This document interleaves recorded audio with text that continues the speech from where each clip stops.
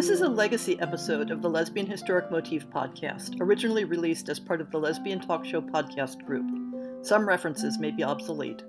The show looks at lesbian-relevant themes in history and literature, has interviews and discussions about current historical fiction with queer female characters, including fantastic versions of the past, and presents new original historical fiction for your enjoyment.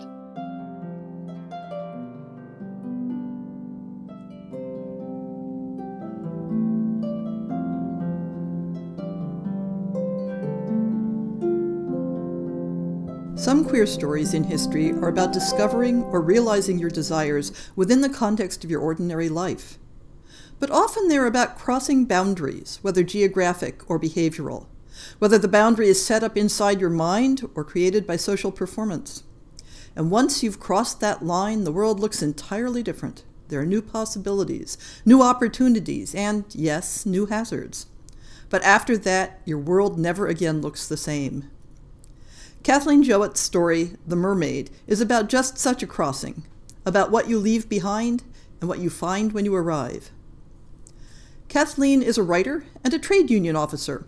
Her first novel, Speak Its Name, was the first ever self-published book to be shortlisted for the prestigious Betty Trask Award. She lives in Cambridge, works in London, and writes on the train in between. She blogs at kathleenjowitt.com and can be found on Twitter at kathleenjowitt. The Mermaid is set on the Isle of Wight in the mid-18th century. For those unfamiliar with the geography, the Isle of Wight lies just off the southern coast of England, along the channel between England and France. Its history has always been tied to the sea. This is a story that cries out for a native voice in the narration, but I wasn't able to locate a person who would be just right for it, and I will be doing the narration myself. This is the fourth and final story in the Lesbian Historic Motif podcast's 2019 fiction series. If you felt inspired by these stories to try your own hand at historical short stories with queer female characters, remember that we'll be open for submissions for the 2020 series in January. And this time, in addition to strictly historic stories, we're interested in stories with certain types of fantastic elements as well. See the link in the show notes for the full call for submissions, as well as links to our featured authors' social media. This recording is released under a Creative Commons Attribution, Non-Commercial, No Derivatives 4.0 International Public License. You may share it in the full original form, but you may not sell it, you may not transcribe it, and you may not adapt it. The Mermaid by Kathleen Jowitt, narrated by Heather Rose Jones. They call it a treacherous coast, and I suppose it is that, all rocks and swift water and a wind you can't understand. They call us a treacherous people, and that isn't fair. There's talk of smugglers and wreckers all along this side of the island, but for the most part, we are honest farmers and fishers. That night in November, nobody had any need of treachery. The tide was racing around the ledge, and the fog was thick enough that none would have seen any light shone from the shore. And the first that I, at least, knew of the wreck was when Jake Timmins' little boy John pounded at our door. "My dad says you must fetch your dad, Alice Attrell, and your brothers, and tell them to come down to the cove. There's a ship in trouble and men drowning." He did not wait for me to tell him that I would or no, but was racing off towards Squibb's farm before I could shout for my father or George or Stephen. Dad was sick in bed, but George and Steve were quick enough to come down the chine with me, for I went too, bearing a coil of rope and a few other things we thought might be useful. There were a couple of men down on the beach besides Jake Timmins. But it was clear that had we brought an army with us, they could have been of no help to those poor souls. The waves came down on the dark rocks, belching great clouds of spray, and the noise of them drowned the screams, for surely those men must have been screaming. We could see little enough in the fog, only the shape of the foundering ship lurching and grinding on the rocks, and, when the cloud lightened a little, the awful sight of men leaping into the water to drown. We yelled and waved and shone our lights so they could see where help was, and the men cast out ropes towards them, but each time the ropes fell short and they had to haul them back, so that I was kept busy coiling them, which was no easy task when they were stiff and heavy with brine. And then Jake Timmins yelled, "There's a man there! See, on a spar!" I ran forward once more with a rope, and Jake took it from me and flung it out, and it uncoiled neatly as its own weight carried it over the breakers. The figure on that fragment of wood stretched out a hand, but missed. Jake drew the rope back again, but less despondently, for it had not fallen far short this time. He tried again, and his effort was rewarded. One hand and then the other caught the line, and Jake drew her to the shore, hand over hand. Yes, her. For this was a woman that we had dragged out of the sea, as was plain from her streaming long hair and her skirts, which clung close around her legs. "Why," Steve exclaimed, "it's a mermaid!" and then seemed to feel that his joke was out of place since he fell silent. The poor thing looked to be exhausted, and for a little while she could only lie on the shingle and gasp. "Alice," George said, "you must take her home and get her warm and put to bed, or she won't last an hour." I started to ask if she could not be taken to the Timmins cottage, which was closer and at the foot of the cliff rather than the head of the chine. But then I remembered that a landslip had covered the path some weeks before, and while Jake and John might have contrived to scramble over it, this creature would find it harder than the steep but well-trodden path to my home. "Come," I said to her, "do you think you can stand?"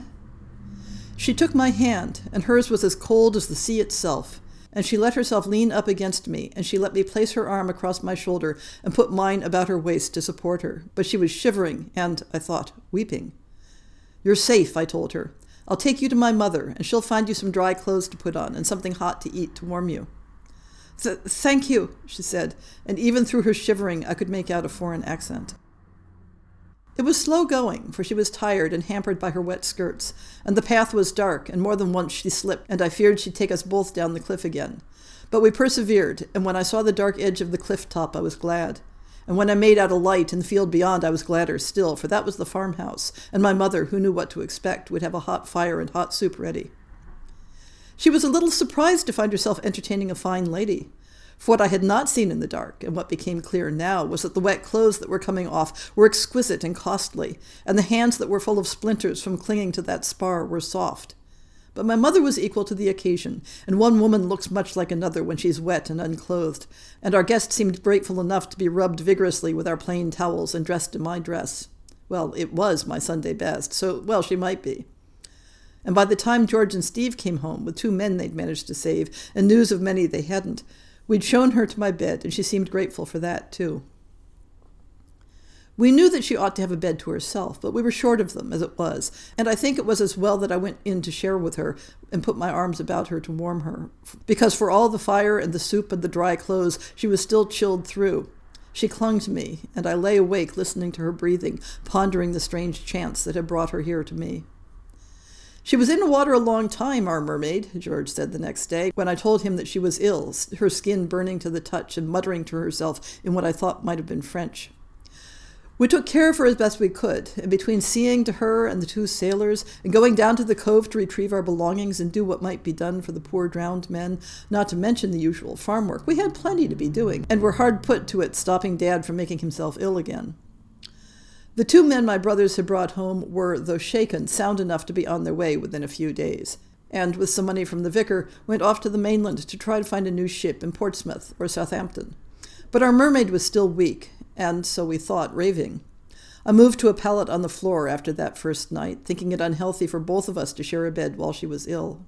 And every day I was in and out, bringing her food and changing her bedding. Once she sat bolt upright and said something to me in French, her eyes bright and wild. "I'm sorry," I said. "I don't understand you." She said in English, "Don't let him come here."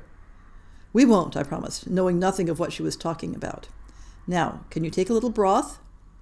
She ate it obediently, and then, settling down on the pillows, said quite calmly, "You have been very kind to me." "I hope we'd do the same for anyone," I said. She laughed a little bitterly at that, and I wondered why. She was 4 or 5 years older than me, I thought, with dark hair and dark eyes, and would have been pretty before she became so thin. "I can't repay you," she said. "I have nothing. You must let me work." Now I was the one who laughed. "Forgive me," I said, "but you don't look as if you have worked much in your life." She smiled and said, "I can sew." She held out her hand to me as if to prove the point. I took it in my own, holding it like some precious treasure. She said, "Find me some work to do, and I'll show you." "Well," I said, charmed, but still suspicious of her sudden recovery, "perhaps tomorrow."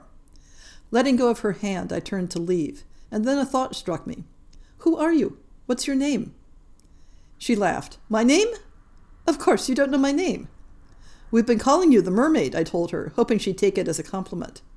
"Who?" Her voice was urgent. "Who has been calling me that? Who knows that I am here?"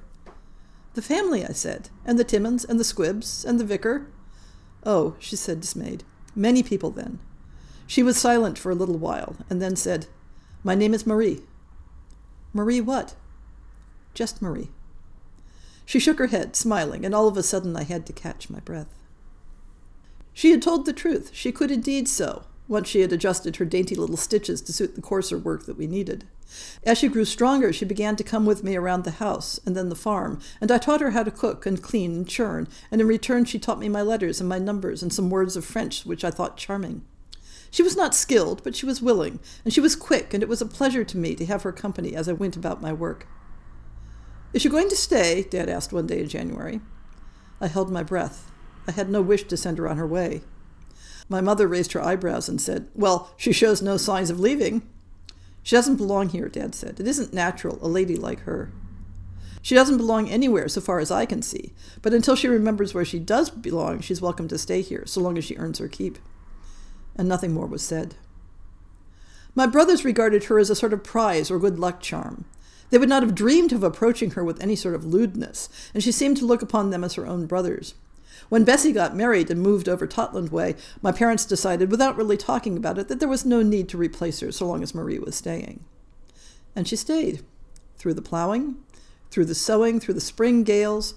There was some little difficulty about her being a papist, but she squared it with the vicar somehow, and came to church with the rest of us. She ate her meals with the rest of us. She shared my bed, for she was still a lady and could not be expected to take Bessie's. Altogether, she seemed prepared to stay with us for the rest of her life. I taxed her with it one day. "Marie, do you intend to remain here forever?" "Do you wish that I should go?" She said it with a smile and a dimple in her cheek. "No," I said, keen above all things that she should not misunderstand me. "Not I. But you must have such marvelous things to go back to that I can't understand why you stay." She looked grave. "What I have to go back to.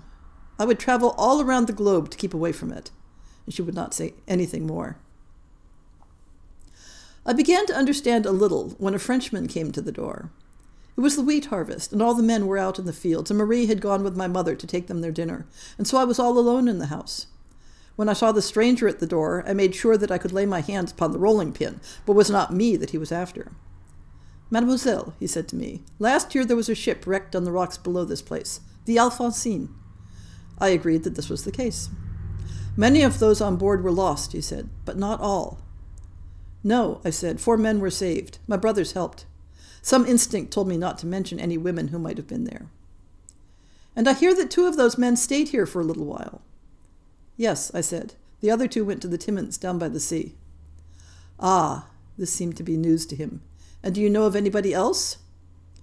"Anybody else?" I echoed. "There were bodies washed up on the shore for weeks afterwards." He pursed his lips. "Might one of them been a woman?" "Poor souls," I said. It was difficult to tell. I've offered him refreshment before I sent him off to the Timmins. On the way out of the door, he passed Marie. Perhaps it was not so surprising that he did not recognize her, with her sun-browned face and her plain dress and the basket on her arm. I thought him a fool all the same. She recognized him, and when he had gone, she drew me aside to ask me what the man had said. "You know him, then?" Having known all along that she was hiding things from me, I was not pleased that she now went about to find things out from me. "His name is Jourdain. He is my fiancé's... I don't know the English. His steward, his foreman, the man he trusts." "Your fiancé?" "The man that I'm meant to be married to, in France. I have a large fortune. I would give it all up to be rid of him." There were tears in her eyes, half angry, half afraid, and I checked an urge to reach out and wipe them from her face.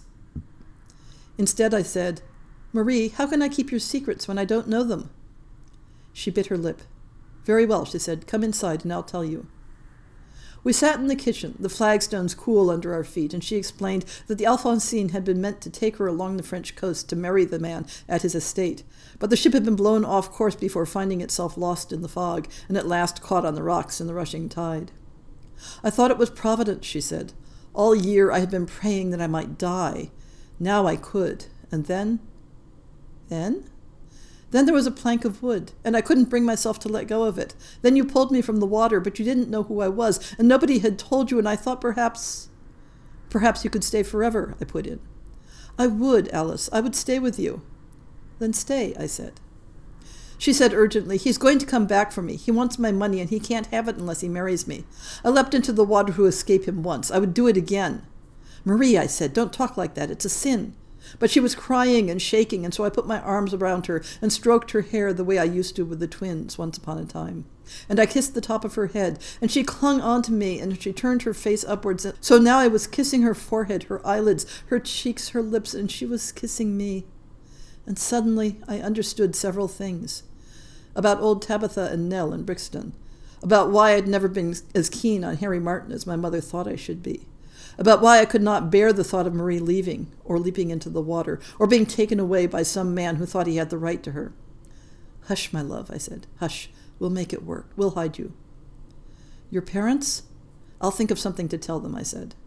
"But Timmins will tell him that you pulled me out of the water, and then they'll come back for me." "Then you'll have to go," I said, though it broke my heart. She looked hurt, and I couldn't help kissing her again. "You are right," she said, "but how can I? How can I leave you?" "By promising me that you'll come back," I said. "I promise," she said. She said it over and over again that night and the next night and all the time we had left together. The next Thursday, I watched from my bedroom window as she walked down the lane, dressed once more in her French finery and with a little case held in her hand. I watched as Daniel the carter helped her up to sit next to him, and I watched as they drove away and disappeared between the high hedges. And though I knew I let her go to keep her safe, I wept as I watched. I did not think she would come back. I thought that she would repent of our strange, wondrous harvest time. I wept in my lonely bed, and in the daytime I affected to show that I did not care. Jourdain returned, and he brought his master with him, but my father said, which was quite true, that a Frenchwoman called Marie had stayed with us, but that she had gone away very suddenly after the harvest. He thought she had gone to the mainland. Perhaps she had been trying to get back to France. Everyone in the village agreed that this was what had happened, because it was quite true. So they got little of use out of any of us, and eventually they went off to look in Portsmouth and Southampton, and what became of them there I don't know. But one night in November it was, I remember a calm moonlit night, I heard a rattling of little pebbles against my window pane, and I tiptoed downstairs and unlatched the door. And there she stood, not in her fine gown and dainty shoes. She'd sold them, she said, to pay her fare, but in the honest plain dress I'd come to know her and to love her in, and with a sweetness on her face that told me she'd been longing for me as I had for her. We didn't speak. We simply held out our hands and took one another in a silent, joyful embrace and kissed there on the doorstep. My mermaid had come home.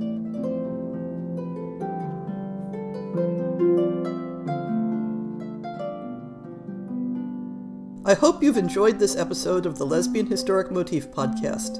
See the show notes for links to people and topics. Most shows will have a transcript linked as well.